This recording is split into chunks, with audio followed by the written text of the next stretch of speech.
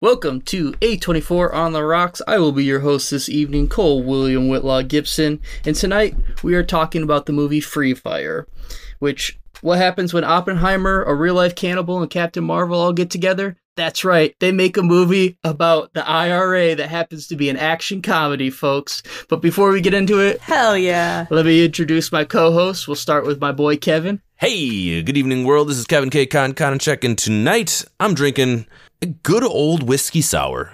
Yeah, I decided to take a little bit of Michter's rye because rye is just growing on me a lot recently. Just rye whiskey. So I made an old-fashioned. No, not old-fashioned. What did I say? Whiskey sour. Man, I've had a couple of these already, so this is going to be a hell of an episode. Hey, if rye is growing on you, you should probably take a shower. Healthy advice. Healthy. I'm Eric, and I'm drinking an Oktoberfest German-style Marzen, and 'tis the season. I am drinking a Cab Sav by Bar Dog in California. I picked it because it's a red wine that gives some of their proceeds to animal rescues across North America. So I drink with purpose, Bravo. and I live with purpose as well. I drink and live with purpose. Kelly Kiska, drink with purpose. Yeah. Tonight I am drinking Jefferson's Ocean Aged, but the rye whiskey. So I'm also on the rye train tonight with Kevin as well. So Do you know they make a Jefferson Ocean Aged in humidity? yes, the Singapore, and it's not out yet. Right. I'm I know it waiting is. for I saw it on the shelf. I took What? a picture of it yesterday. Son of a I didn't bitch, buy gotta it go because back it was to like the store. $110, but All right, it's definitely out. It hasn't made I've it seen to Alaska.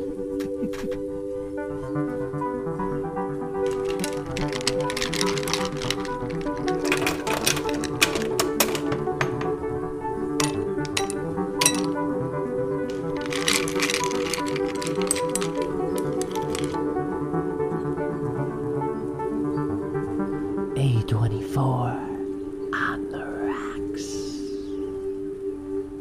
All right.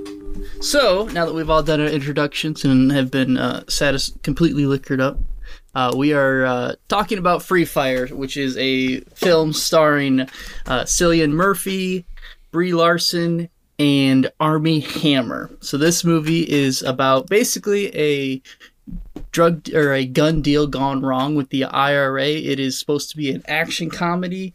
And I guess my first question to y'all, have you ever seen this movie? Let alone, have you ever heard about this movie before? Let's start with you, Eric. No. I mean, all the actors in here, not all of them, the main actors I knew, like Cillian Murphy. Before Oppenheimer, I knew him from Batman Begins. Brie Larson, obviously, we knew from Room. Armie Hammer, he was the Winklevoss twins in Social Network. So I kind of knew all these actors before, and I am very surprised this film slipped through my grasp. Mm-hmm. Has anyone seen this film? I guess that's a better question, because I definitely had not seen it, and I have never heard of this Negative guy. on And both. I've seen a lot of head shaking. Nope. And in fact, when I went to go look for it on HBO Max, where every single one of the A24 movies up to this point have been, and it wasn't there, I was a little concerned. I was like, all right, what in God's green earth are we getting ourselves into? We had to go to some library app to find this thing. So, Yeah, I ended up having to rent it off of YouTube because I was in the same boat. I went to Max, was not there, got confused, went to YouTube, found the movie, still wasn't convinced it was the right movie, then went to Wikipedia, looked it up, then, back-checked reference and was like, okay, here's my $5, let's get this show on the road. Right, and reminded myself this is an A24 podcast, so this is all perfectly normal. This is the most off-the-grid A24 movie we've had to find so far. Which is saying something. That's Yeah, true. I would say so, for sure. I mean, everything else was on Max, I guess.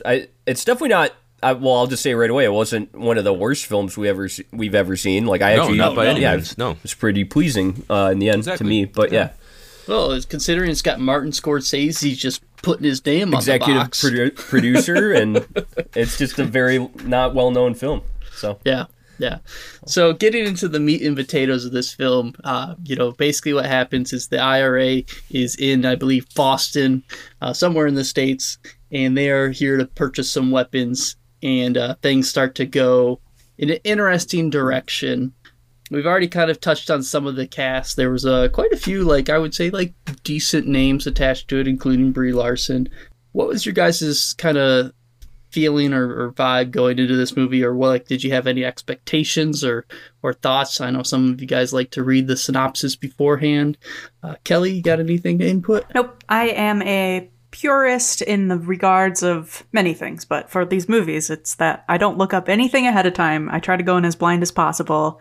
And when I looked up this movie on our TV, I looked at Eric and I went, is this it? Like we were just talking about. I had no idea what to expect, what to think, and once it came on, I'll be honest, it did not grab my attention right away. And usually I try to like set aside everything and like try to take in a full experience. And this is probably just because like it's a lot of action right from the get-go, and that's not always what grabs me immediately. So first impression was exactly that. It probably wasn't until like we get more Brie Larson in there that I was like, oh, that's a face that I know, and I'm interested in seeing what happens to her character. So at that point, I started to get pulled in. What about yourself, Kevin? You're a big synopsis guy. Yeah. So on this one, I was, be honest, rushing against the clock, coming home from work and having to fit this viewing in before we recorded. So I went in completely dry. Went in, just pop that movie on and just see what happens. Recognized some familiar faces in Cillian Murphy and Brie Larson, so I was like, oh, this is pretty cool.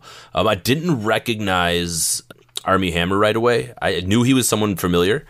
I thought it was John Hamm right away. I was like, wait, no, that's not right. Which would have been kind of funny if it was. But I liked his character immediately. His dry wit in the first introductory pieces of this film, I was given a flavor of what to expect pretty much right off the bat, because you don't get some of those heavy Hayden comic lines where he's kind of like patting him down, looking for wires, and just, you know, the bluntness about that character. And it really sets the scene for what that film kind of was for me anyway. Like, that comedy aspect was very apparent right away. So my impressions were famous people that I could probably get behind because I like their characters. An interesting twist right away, having the comedy hand revealed.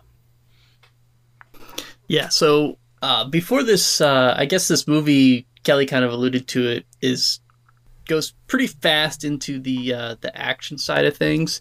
Eric, how did you think the tension was built up into like the action, or right before everything started going sideways? How did you like the kind of pseudo storytelling with the guy with the black eye behind the scenes? I thought it was pretty funny, and I think that's what really kept me going in this film, because this film really is just kind of one very, very prolonged scene. We get into the gun deal, it goes wrong, and we kind of are like, it's just constant survival mode after that. But the script and the constant like humor of it kept me in it the whole time and entertained. Especially during that gun deal, the South African guy, he was fucking hilarious. Like, I kept laughing at him over and over again.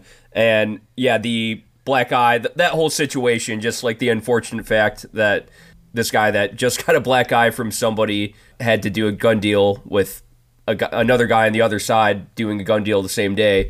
That kind of like mishaps of circumstance, I like seeing that in film. It's funny writing, and I very much enjoyed the whole setup of the gun deal gone wrong, for sure.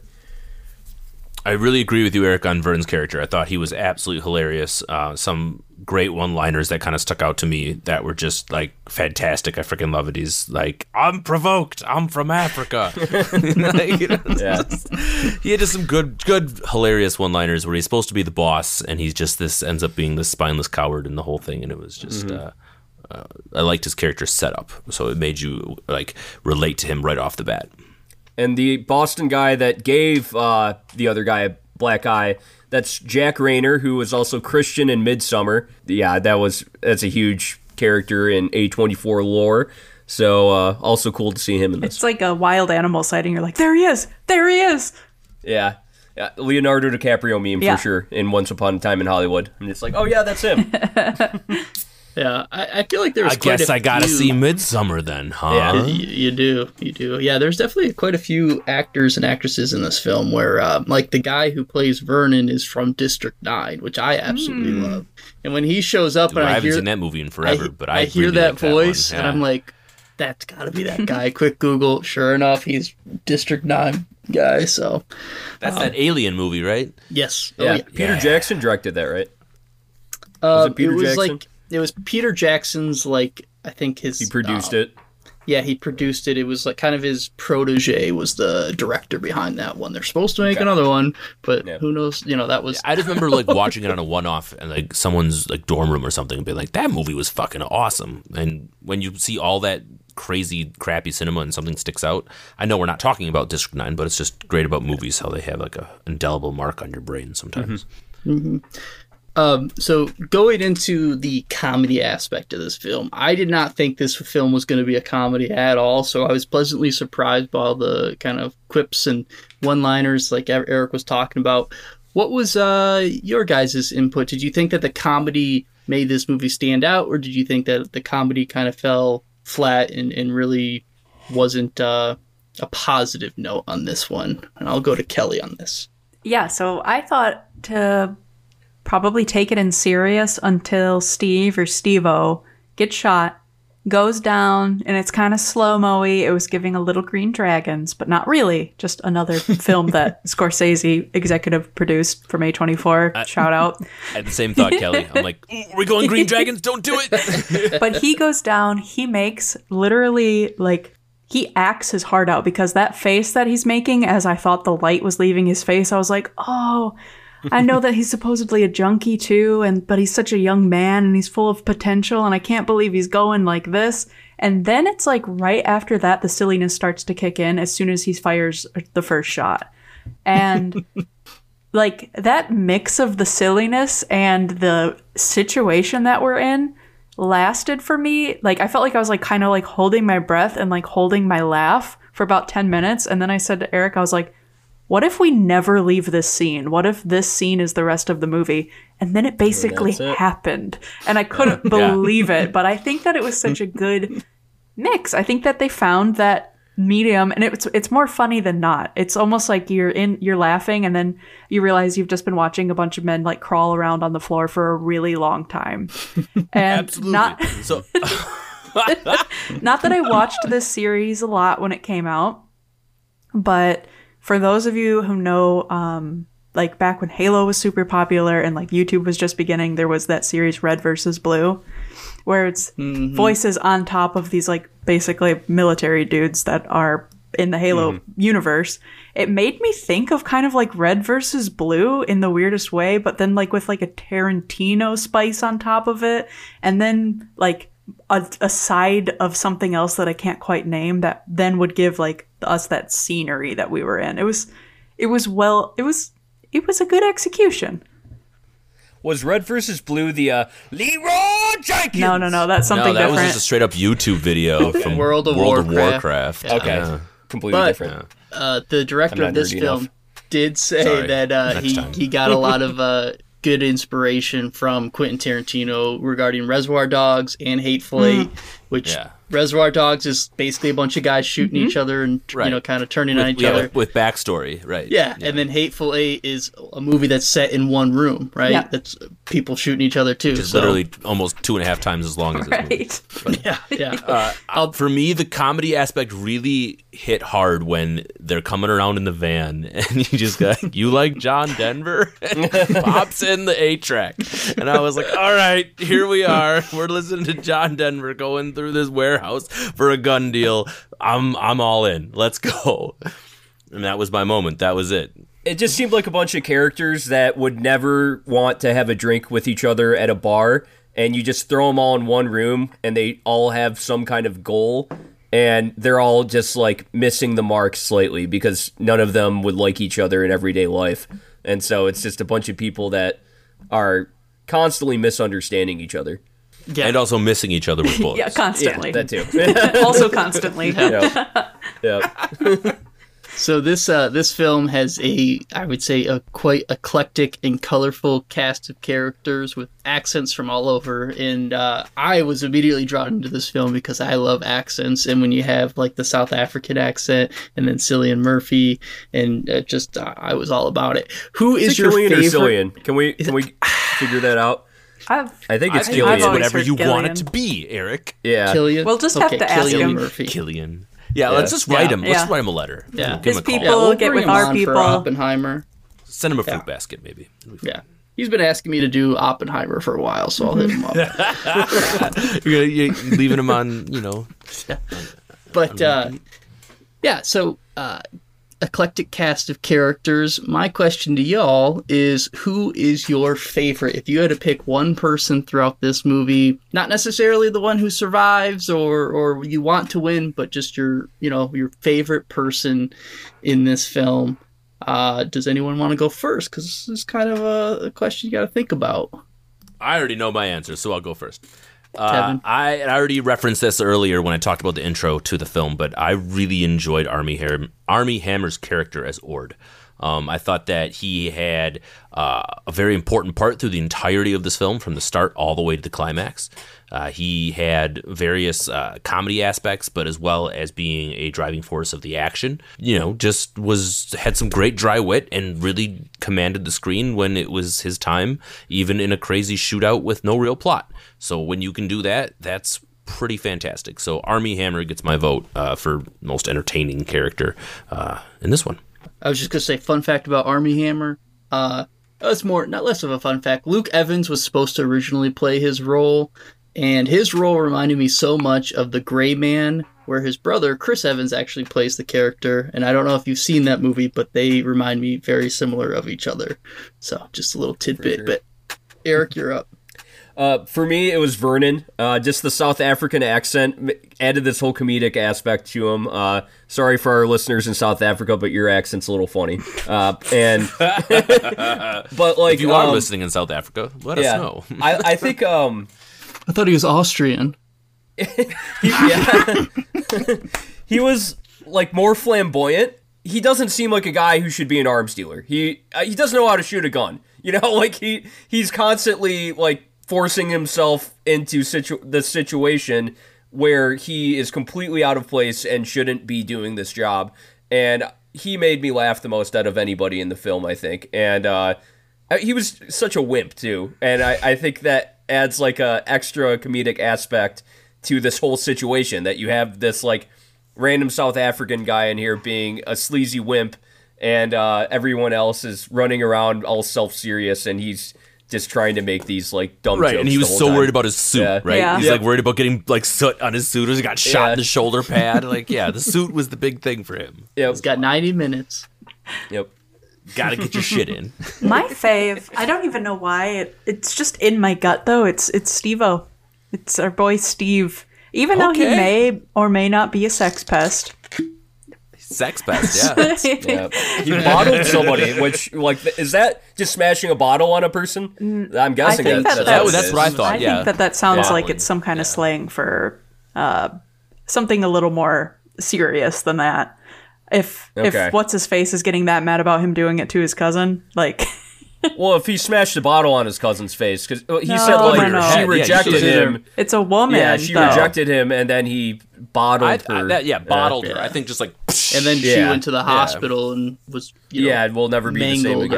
That's what they said. Well, Brie Larson calls him a sex pest, so I had to figure. I figured that it meant he assaulted She was her. 17. She was 17. Yeah, that's why he's still a piece sex of pest. shit. So, well, and like hitting a bottle over somebody's head just because they rejected your forthcomings, that's a sex pest behavior for sure. Yeah, for sure. Sex well, pest I mean, like, behavior. that's just like, it doesn't matter who you're doing it to. But anyways, regardless of what he did, I think he probably he's being accused of something a little more serious than that, in my opinion.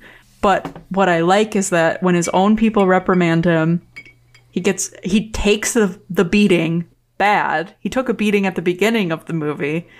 Then he says, there's absolutely no way in hell that I did that. And I actually kind of believe him. But then he wants to piss off the other guy so bad that he just says the worst shit that he could possibly say and is a shit stirrer. And then kicks off the rest and then of he kicks off the rest of the movie. And then when his friend dies, he tells everybody to stop shooting him, like leave him alone because he's mourning. I'm grieving. I'm grieving. And then he's doing drugs, and he's just a wild character from beginning. Doing meth in the middle of the shootout. Meanwhile, they're all just dragging their carcasses on the ground while they're saying all this stuff. Like fucking sloths. Yeah. He's so wild. good. So I really liked him. I liked his amount of pride. That's a good pick, Kelly. I like Steve-O because he's really the driving force in this whole fucking thing. He's the right? agitator. Yes. Yeah, without him, there would be no gun deal gone wrong, Exactly. really. Exactly. This whole plot is Steve-O.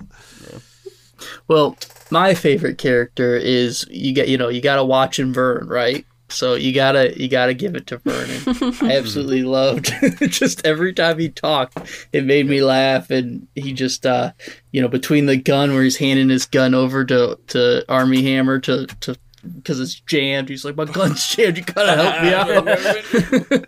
And just his catchphrase of watching Vern, baby, watching Vern, just got me every time. But so this movie, Hey, Cole, real quick. Yeah. Vern is a rare and mysterious jewel. Don't forget. he certainly is. That was great. That was a good one. Yeah. So this movie holds a record for the longest shootout in cinema history for 55 What? minutes. Are Wow. you serious? And it's only a Yes. 90-minute film. Wow. Only That's very 90 interesting. minutes. That's So- the longest constant shootout in film history is 55 minutes? They went for Yeah. that on purpose. Oh, Holy yes. shit, of course they did. Yeah. Abso-fucking-lutely. There was Yeah. so much of this film where it was the same fucking thing just over Yeah, and 'cause over again. The director Ben Wheatley, he was kind of big in Beta Message Board or something. Like he was an online guy before this. Short filmmaker and animator. Yeah. So So meme lord is essentially what you're He saying. seems like a meme lord a bit. Yeah, absolutely. Yeah, pretty much. He even went on in one of. He said that another part of his inspiration was Half-Life and Counter-Strike. He absolutely loved those games. He also rebuilt the warehouse in Minecraft so he could better explore the space from a cinema perspective. Hell yeah. So he literally played this as a first-person That's shooter and then incredible. just decided to put it on film. 1978. nuts. He's like, it's in Boston, right? 1978 Boston. Yeah, 1970 Yes. exactly. Yep. Yep. But yeah, so this But it was was the filmed longest. in the UK, but not that that really matters.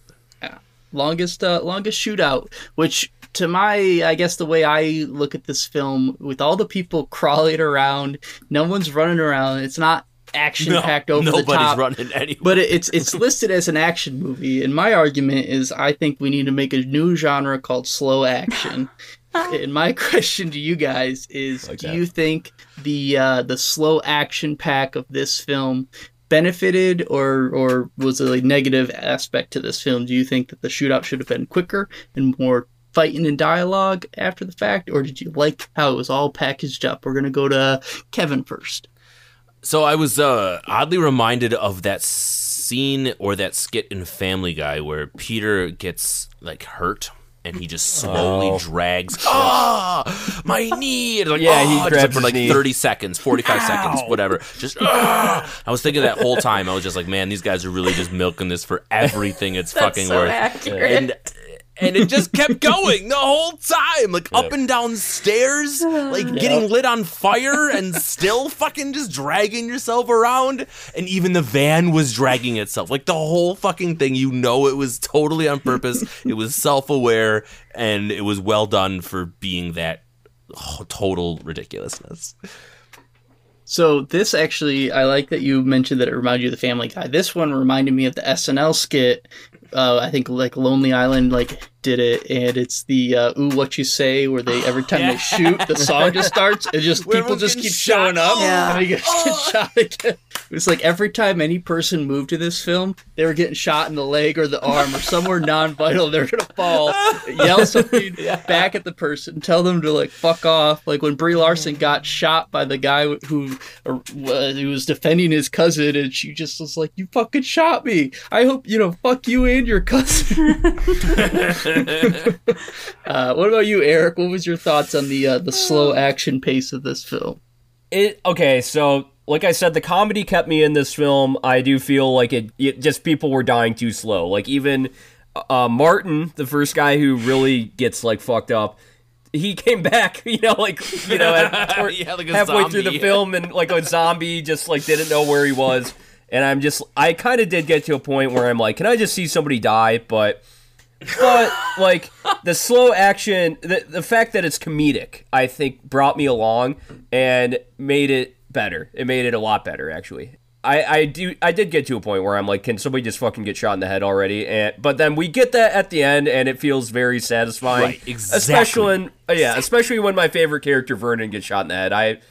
Just seeing him burnt alive and then get shot in the head actually was very satisfying to me.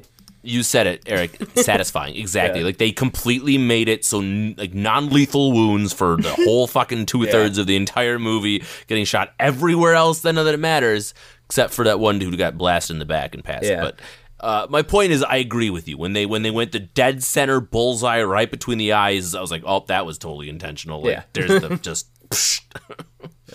If we're talking slow action, I would say when Cole, you mentioned like Hateful Eight, or maybe it was Kevin. One of you said it. Credit to one of you. That would also be like the same kind of like genre, not only because it's like the one setting, but that's also, I would consider it a slow action. And I think that this movie, part of your question was, did it need to be that way? Was it a better? Yeah. Yeah. And I think for better or for worse, yes, it had to be that way. It's like you can't make a cake without a good amount of flour. You can't make this movie any other way than how it was made. So if anything changed about it, we wouldn't be talking about it in this way, and maybe even A24 wouldn't put their brand on it.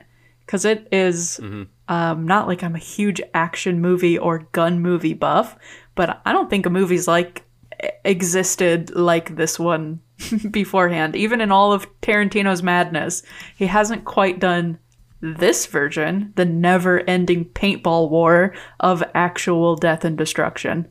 Exactly what I thought as I was watching this. I'm like, this just feels like an elongated paintball war that hurts with actual bullets. But I also agree with your other point that this has never been done before. I was thinking this felt so A24 because of the uniqueness of what we were experiencing. How the continuousness of one scene, the idea that we have the longest gun battle of all time. These are indie art house themes, and I feel like that really truly why this is an A24 movie and why we're talking about it in general and enjoying it, because it truly was unique, and anytime you can do that in the giant pantheon of the history of cinema, good for you. Congratulations.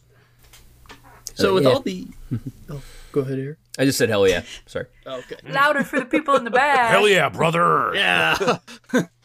So this movie has a ton of gunfighting. Obviously, it's 55 minutes from the first shot to the last shot of the whole gunfight. What were your thoughts on the sound effects, like the use of the space? It's a warehouse. There's lots of ricochets and things like that. The sounds of the guns, and then also the effects of the gunshots and things of that nature, of how people were hit, and some of them were, I would say, a little brutal. But let's go back to you, Eric.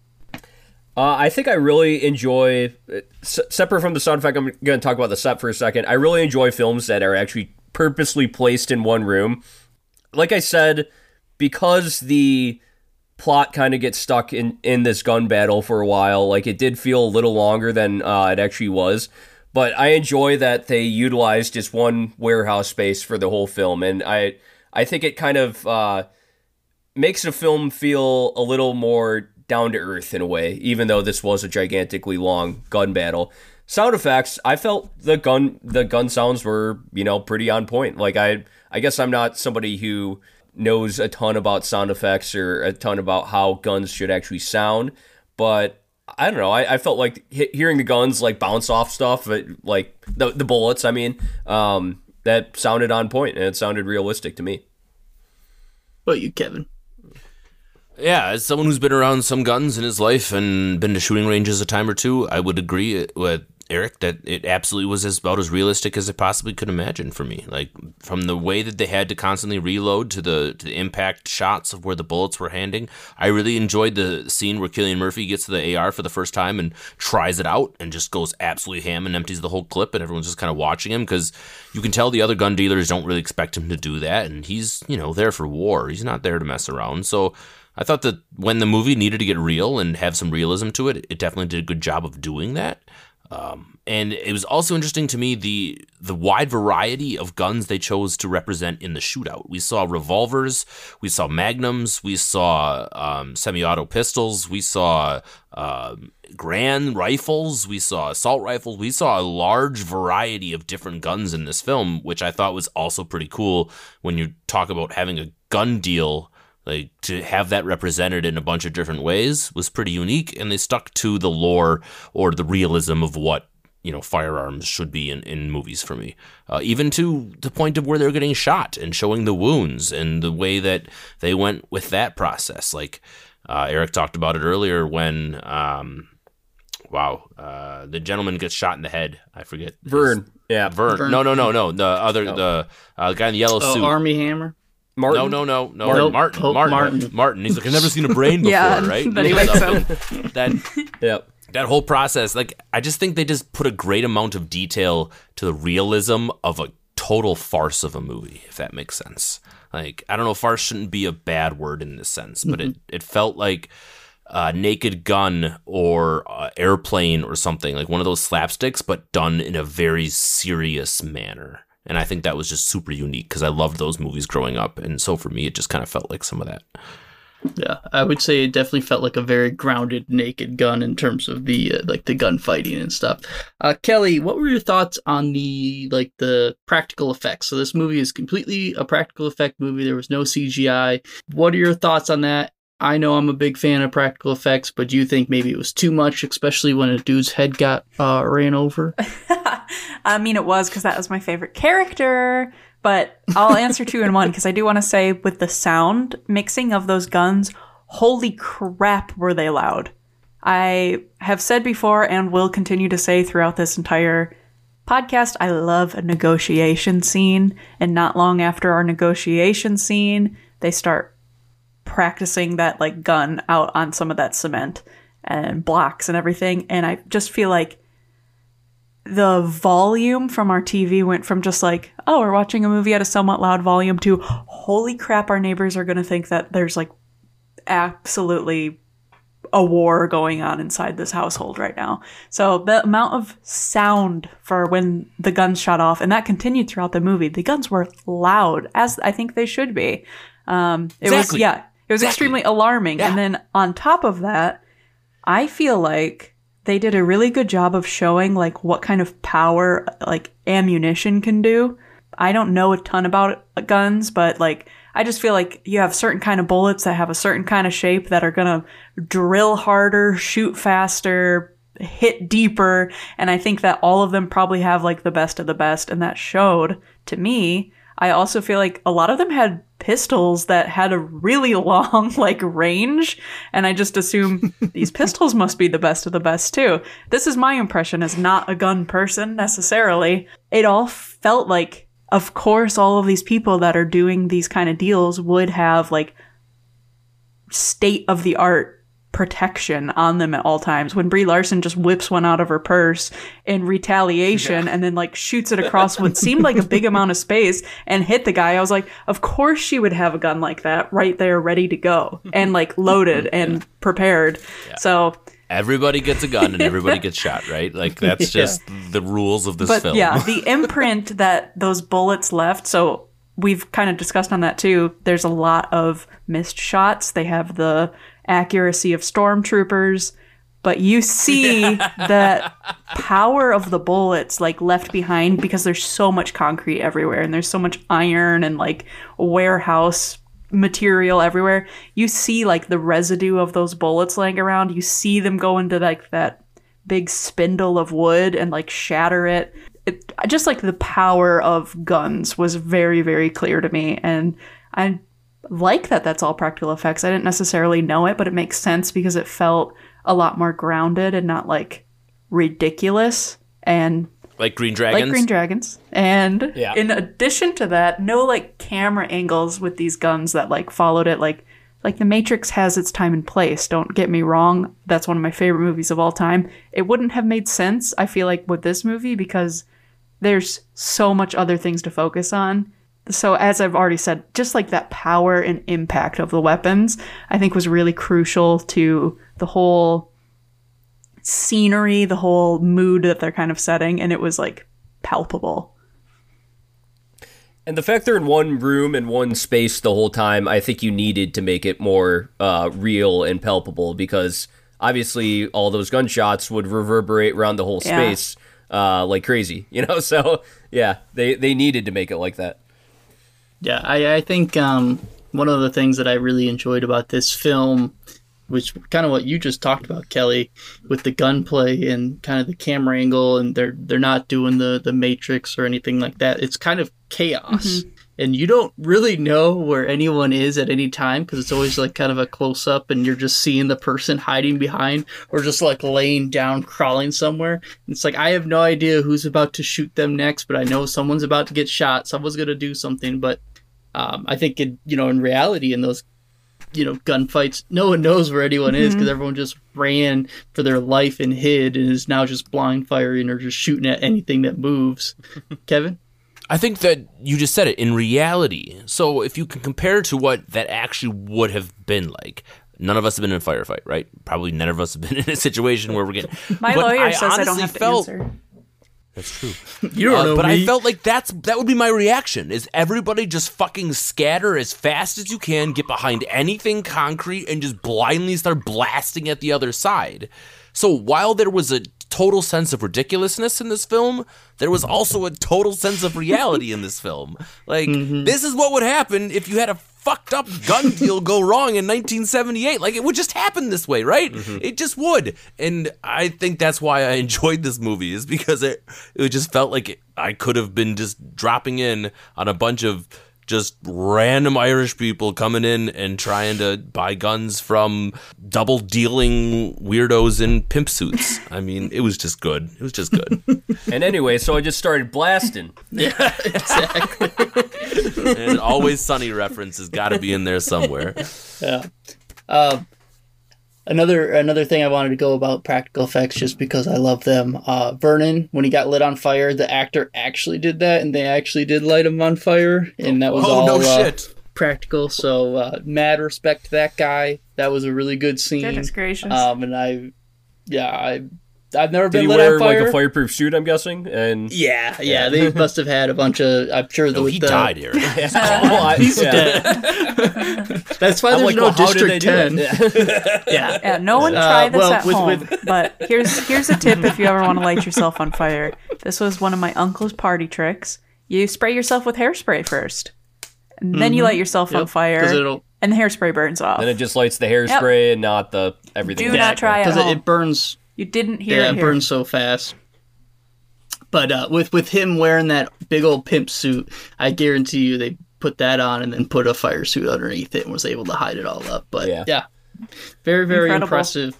One thing I did want to talk about that I actually picked up on this movie that I do not pick up on a lot of movies was the music. I thought they had a lot of choices of music. We already touched on John Denver. But Eric, why don't you tell me what was your thoughts about the general music and score of this film?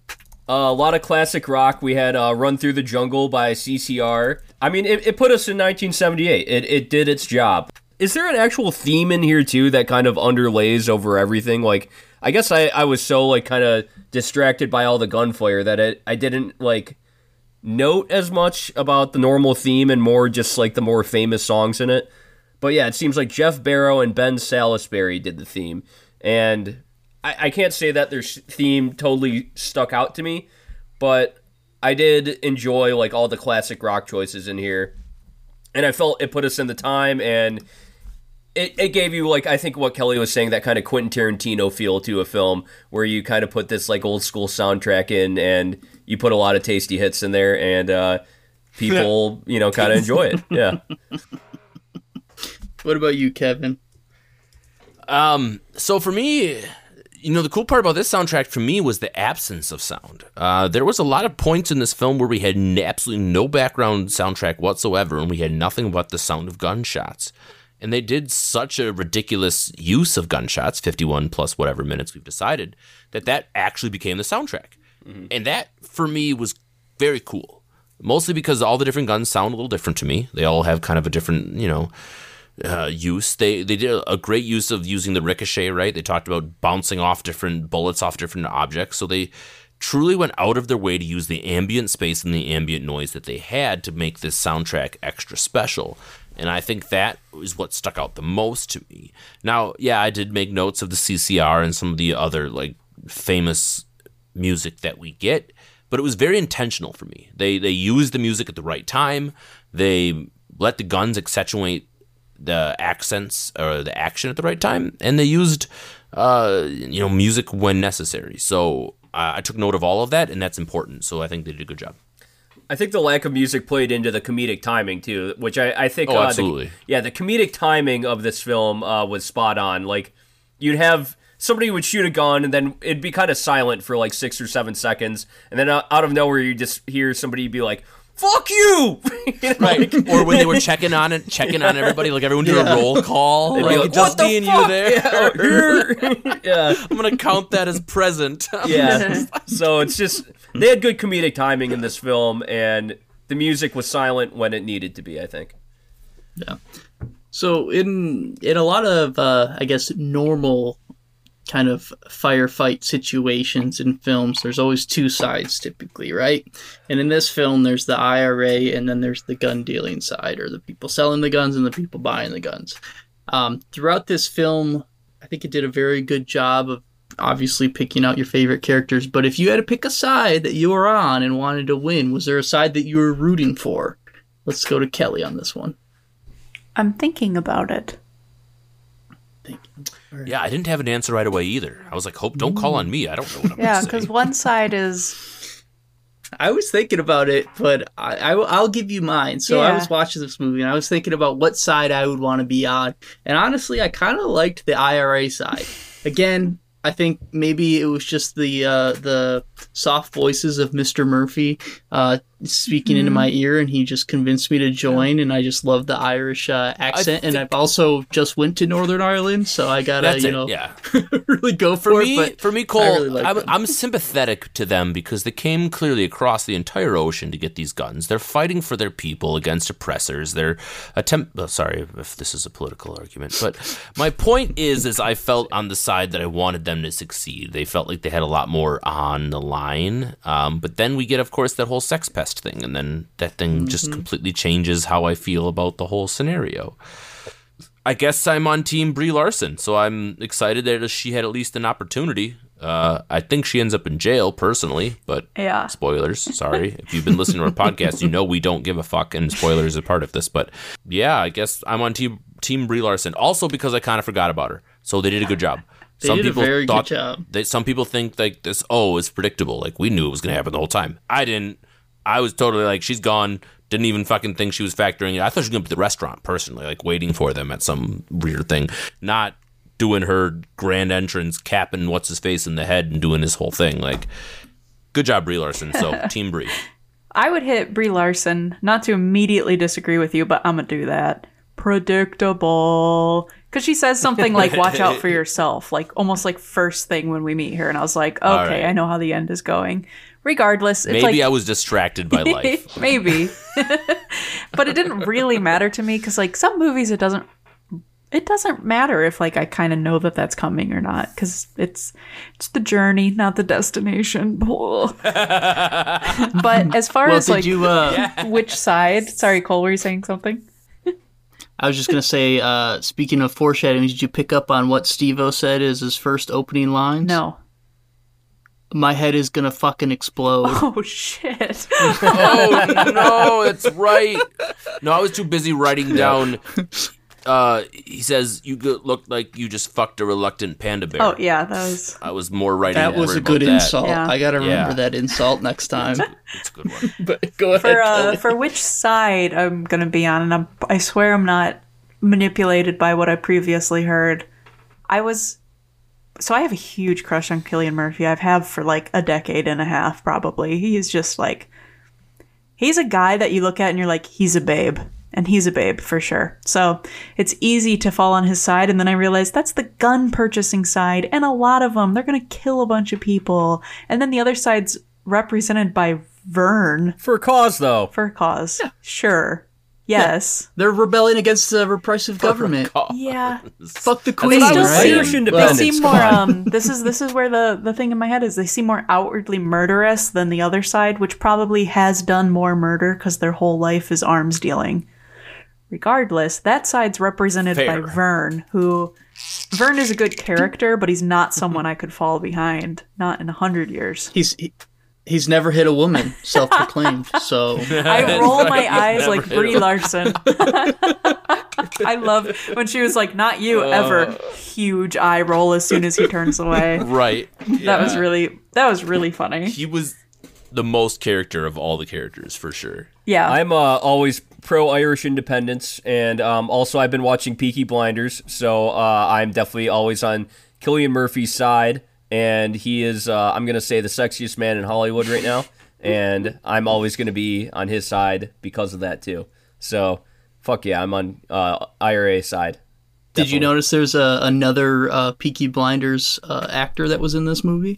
Which one? No, I didn't. I don't know how far you are, but Billy Kimber is the person that plays Billy Kimber is other guy in the film that was with the van guy. Okay, cool. I like that a lot. So I had one of those moments with him with the Leonardo DiCaprio. So Yeah. we've kind of touched on some of the things that I've enjoyed or thought interesting in this film. Is there anything that you guys want to touch on specifically before we sort of get into our ending, or is there anything that you didn't like or thought could have been better? Let's start with you, Kelly. How much do we love late 70s fashion? Ooh. Yeah. Felt very Brady Bunch to me. I liked that yellow jumpsuit, I'm not going to lie. That leisure suit was pretty sweet. You cannot go wrong if you're making a film, if you're going to set it in that kind of decade, because those styles are incredible. The hair and the beard and the makeup that you get to do on people is just flawless. And because of the scenery that we were in, it could have been any decade. It didn't really matter too much for where you wanted to set this movie, but they said, let's go late 70s, and the poster design reflects that as well. And I just, chef's kisses all around, because they just knocked it out of the park. And it adds to kind of that serious whimsy that I think that's kind of what that style reflects to me too. It's both at once, and it doesn't exist without the other. And same thing with the tone of this movie. Eric, did you have anything? Well, okay, I guess this is just kind of random, but I looked up on IMDb most popular movies where somebody's head was crushed. No spoilers. Don't that's not random at all. No, Yeah. don't say anything about future movies to come. Yeah, if you spoil A24 stuff, I I'm can't gonna say be, the number one don't film. you Okay. fucking do it. I can't do that. Now number that I know there's one... God Number damn it. 2 is Mortal Kombat, though. So fine. this is down. I This is see down that at number one. I get 10. that reference. Yeah. And yeah, right behind Friday the 13th, Part 7, The New Blood, Final Destination. But yeah, and then Breaking Bad is on here too. I think there was a pretty haven't famous even head popping seen scene in Breaking Bad, right? Oh, it's not a big character. Or I anything. mean, there's so many characters Yeah. you can imagine Where them does all. Game of getting Thrones blasted. rank? Oh, I just remembered what happened in Breaking Bad. The vending machine. Oh, yeah. Anyways, This is too many spoilers for last me. things that I noticed that I didn't get to talk on was the use of different genres of music. I don't know if we talked about that. They use classical music, slow guitar music in a lot of some of the spots, but then there was that use of just saxophone blasting, essentially is what I'll call it, where they just had random horn interludes as things are happening. And I just want to think about why is the director choosing different, what constitutes allowing it to be silent for some parts where the music comes in. I'd have to rewatch it again, and I think this movie is actually worth a rewatch because of not just the soundtrack, but just all of the different aspects, because all of us seem to have gone into this movie completely blind. And we all have seemed to have come out of it at least enjoying it for the most part. So I think it would be great if we all went into it knowing that we enjoyed it, watching it again, and picking out the different parts that we really enjoyed. Yeah. I don't know. This one, I think we're going to revisit again. For one or other reason or another, I just feel like this movie is unique enough and sticks out enough in my brain that we're probably going to come back to it for one reason or another. I gotta say that I probably wrote the least amount of notes for this film over any other me film too, we reviewed. Eric. I half a page. Yeah, it's just not even. Well, you're set in the scene, and it's pretty much one scene the whole time, and the comedic lines were funny. But I usually don't write down specific lines. I write down plot points and maybe metaphors that I see, and there weren't a whole lot of that in this film, and that's fine, But least amount of notes I took in any A24 film so far. Absolutely. Yeah. I will say I'm going to get on my soapbox. One thing that I hate, I guess I don't hate. I always seem like I hate. So sprinklers in movies are always wrong, and I don't understand why this is a thing. Because if you understand how sprinkler systems work, especially the old school ones, they got a little glass bulb that when it gets too hot due to the flames, they burst, and it's all gravity-fed water. So all that water that, like, only one will break, right? So the whole system will not spray water out at the time. So there's that, where that fighter is, where it's going to burst that bulb, that's where the water's going to come out. The water's going to be concentrated in that area. Also, if you've ever worked in like construction, especially doing like vertical, or if you're doing a rehab of a building, those sprinkler systems, that water is stagnant water. That water has been sitting in there since the day that they've installed it and they tested it. So that water is typically going to come out like putrid and black and disgusting. But for some reason in films, they love to just like the sprinkler kicks on and the whole system runs because like there's like a magical pump or something like that. But pumps fail, which is why they don't do it. And they just use a gravity fed system full of nasty ass stagnant water. Putrid water is not aesthetically pleasing, Cole. I know, but I still don't like it. So that's my realism, damn it. That's my quick soapbox. And I was waiting for a sprinkler movie to pop up, and sure as shit, one did. So my small soapbox is they did reloading, but where were they holding all of this ammo? I mean, honestly, like they were in 50 minutes. There's just so much reload. Like, how the fuck do they constantly have that many bullets? I will say they at least did one thing with the revolvers. They showed them fucking flipping it open and like putting bullets in it. Just one time. But yeah, everyone was like packed to the gills, wearing like 100 rounds on their body, like ready to fucking go. And the dudes with the Grands like couldn't even fucking hit what they were shooting. Like they had a superior firepower and they couldn't do anything. They were pretty bad. And this has been Movie Details with Cole, sponsored by Cole's Hardware. Hell yeah. I guess Cole's opening a hardware shop. Congratulations. God, I wish. Congratulations. My first job was at Ace Hardware, and I fucking loved that job. Aww. Yes, I absolutely loved it. So you're absolutely going to open a hardware shop in Alaska now, right? That's going to happen? Can make this canon? I would love to, but the amount of hardware stores in Fairbanks is like, there's a lot of them. Like they fucking love I was their going to say, hardware. don't say surprising, because it won't be. Yeah. It won't be, no. A lot of people that need necessary repairs to their house, I bet, too. So. You need to make because of the cold. And home improvement. Yeah, there we go. I'll be a distillery and a hardware. Yes! Combo! One thing that I forgot to talk about is the ending. So the ending of this movie... We can't just do home improvement noises out of nowhere. It's not allowed. I can and I will. Just because Tim Dillon did a bunch of cocaine in your city doesn't mean anything. Kalamazoo, not Detroit. Oh, sorry. Yeah, Kazoo. My bad. He went to Western. Yeah. Moving on. Back to the movie. The ending. The ending is kind of an ambiguous ending. You're not given the exact... you have a pretty good idea of what's happening. My question to you guys, what do you think about the ending? Do you think Brie Larson got away? And do you think Mr. Murphy dies? Let's go to Eric. I think Mr. Murphy definitely died and Brie Larson got arrested, for sure. Like, the cop sirens were right outside the warehouse right there, and she was limping. She wasn't going anywhere. So, yeah, she got arrested, and Cillian Murphy died, for sure. Anyone have any disagreements? Anyone think that something different happens? Because that's pretty much what I thought. I don't disagree. She had surprise Pikachu face. It was just like, no! Yeah, it was definitely one of those ambiguous, but really not ambiguous. I think we all knew what was going to happen there. So, moving on, let's go to our patented A24 world-renowned reviews, where we give you a review from A to F, letter grades, with the number 24 thrown at the end, to give you an idea of if you should watch this movie or not. And let's start with Kelly. Okay. So I just wrote down, I think these are all the questions I ask myself when I'm deciding if a movie goes on the positive or the negative. And for this movie, I think that it's a guy's movie at the end of the day, and that's not to be gendered. A guy. A guy can be anybody. And a guy would like a movie like one of these. So it's a guy's movie. I'm not a guy. Sometimes I can be a guy, but not typically. Here's all the questions that I ask myself, so bear with me for a moment. The answer to all of them except the last one is no. So here we go. Did I learn anything?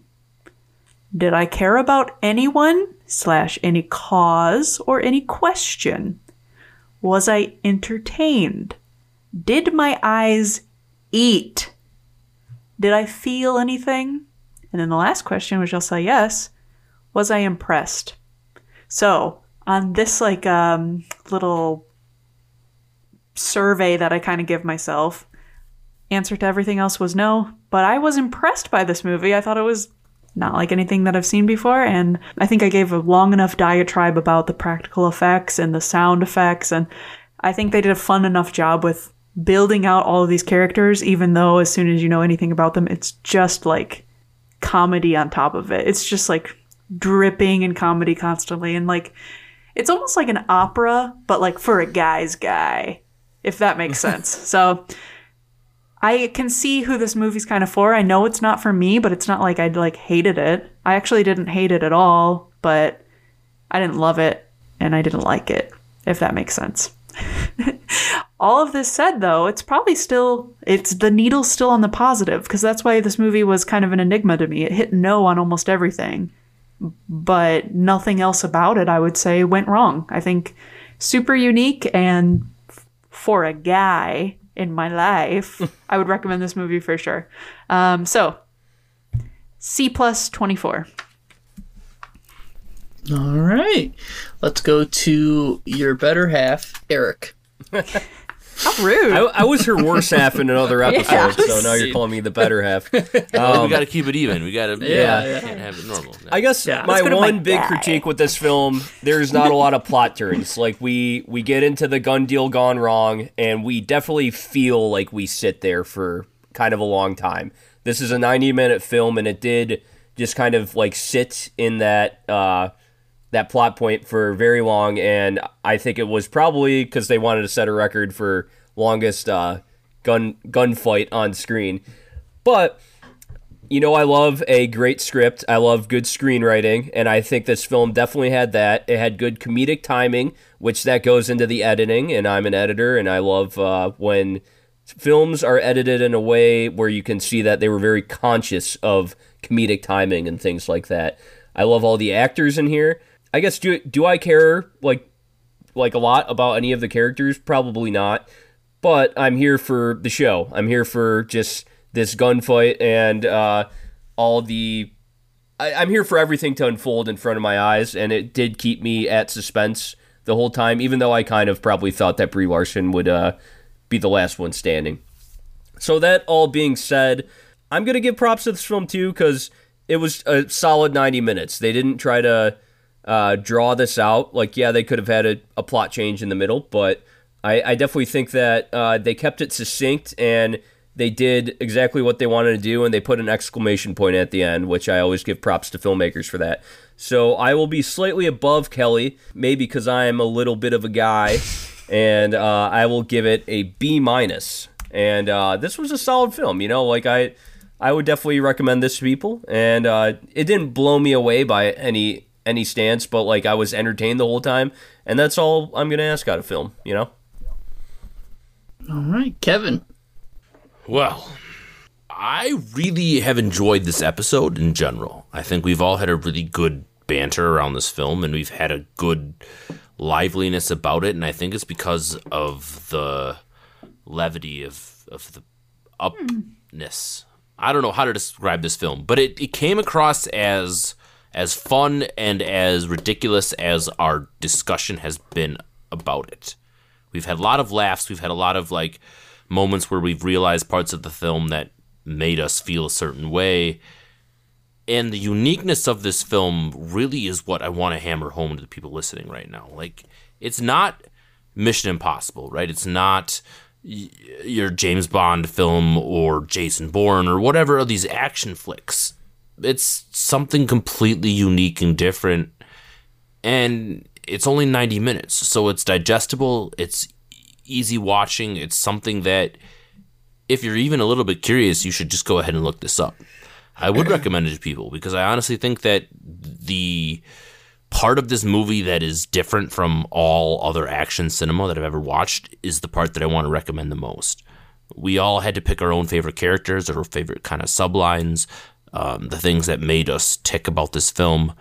And all of those things kind of came together to make this, a pretty enjoyable watch. From start to finish, I had a smile on my face. There was different parts that made me kind of, perk up or laugh or just be like, this is cool, because I knew I was watching something special. Kelly, you alluded to it earlier in your review where you said like the first 30 minutes and you were wondering if it was going to change, right? Well, for me, in that first 30 minutes, I was like, I know for a fact this is going to stay this way. Just because for something about the way the movie presented itself, and this is just like, it really leaned into it, right? It completely embraced what it was going for. And that was a record-breaking action scene, right? We've talked about it. The storyline of having A-list actors that go on to be just some of the most famous people that we know, kind of doing these roles that don't necessarily seem to be that big of a deal at the time. I could ramble for a lot on this movie because I actually really enjoyed it while I was watching it. Now, some of this downside, when you only have one scene, you do lose some of that storytelling element. Eric, you mentioned that, and I agree with you. There's some parts where you wish there was some more backstory, a la Reservoir Dogs, where you kind of have that, knowing what's going on with the characters. But in this circumstance, we didn't get that, and that's probably okay. So, again, recommend it to my family and friends. Everyone go see this movie. I'm going to give it a B+ 24. All right. I will conclude this review. I think overall I enjoyed this movie. I liked that it was all practical effects. I thought the slow action was very funny and deliberate, and I thought I was very hesitant with the comedy of an IRA gun deal, but it really, really lent itself to it, and I thought they did a very good job with it.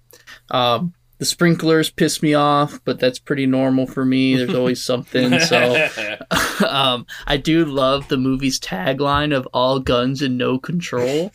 I think that's very fitting because it's just pure chaos and just people just, no one's an action hero in this movie, right? They're all just people trying to buy guns or sell guns, and they're all scared and they're all pissed off because this guy fucking shot me or that person shot me, and it's just a vicious cycle of everyone just not wanting to necessarily be a cold-blooded murder action star type thing, but they I don't know, overall I really liked it. I thought it captured a lot of the fun, and it was a good movie that took me into its world, let me forget about all the things going on, all the stresses, and have a good time while watching it. Plus, it hit my my 90-minute dream, so I'm a big fan of that. So when I first clicked on it, it was like hour and 30 minutes. So I was like, "Oh, this is gonna be a good one." We got Brie Larson for 90 minutes. Let's see what happens. So overall, thought it was a great movie. I think it's one that a lot of people. I think you could recommend it to a lot of people. I don't think it's necessarily a movie that anyone would dislike. Kind of, going off of what everyone said. With all that being said, I'm going B+ 24 too. I can't give it the A. I don't think it's necessarily worth that. I think they added a little bit more elements or maybe pushed it a little bit more. They could have gotten to that A range, but it also could have made it worse. You never know with how things go. So definitely enjoyed it. And yeah, I think, does anyone have any closing statements they would like to say or rebuttals before we do our sign off? Oh, fuck. I think they shot Harry in the ass. Not on the film, but next week we will be releasing our podcast one day early, so it is released on Halloween, and we will be reviewing The Exorcist, just so everybody can get a little classical film enjoyment in. Yes, classical. Yes. Yep, we were watching one of Eric's favorite films and one of the greatest horror films of all time.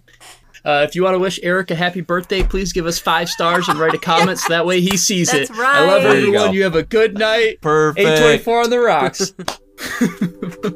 Thank you.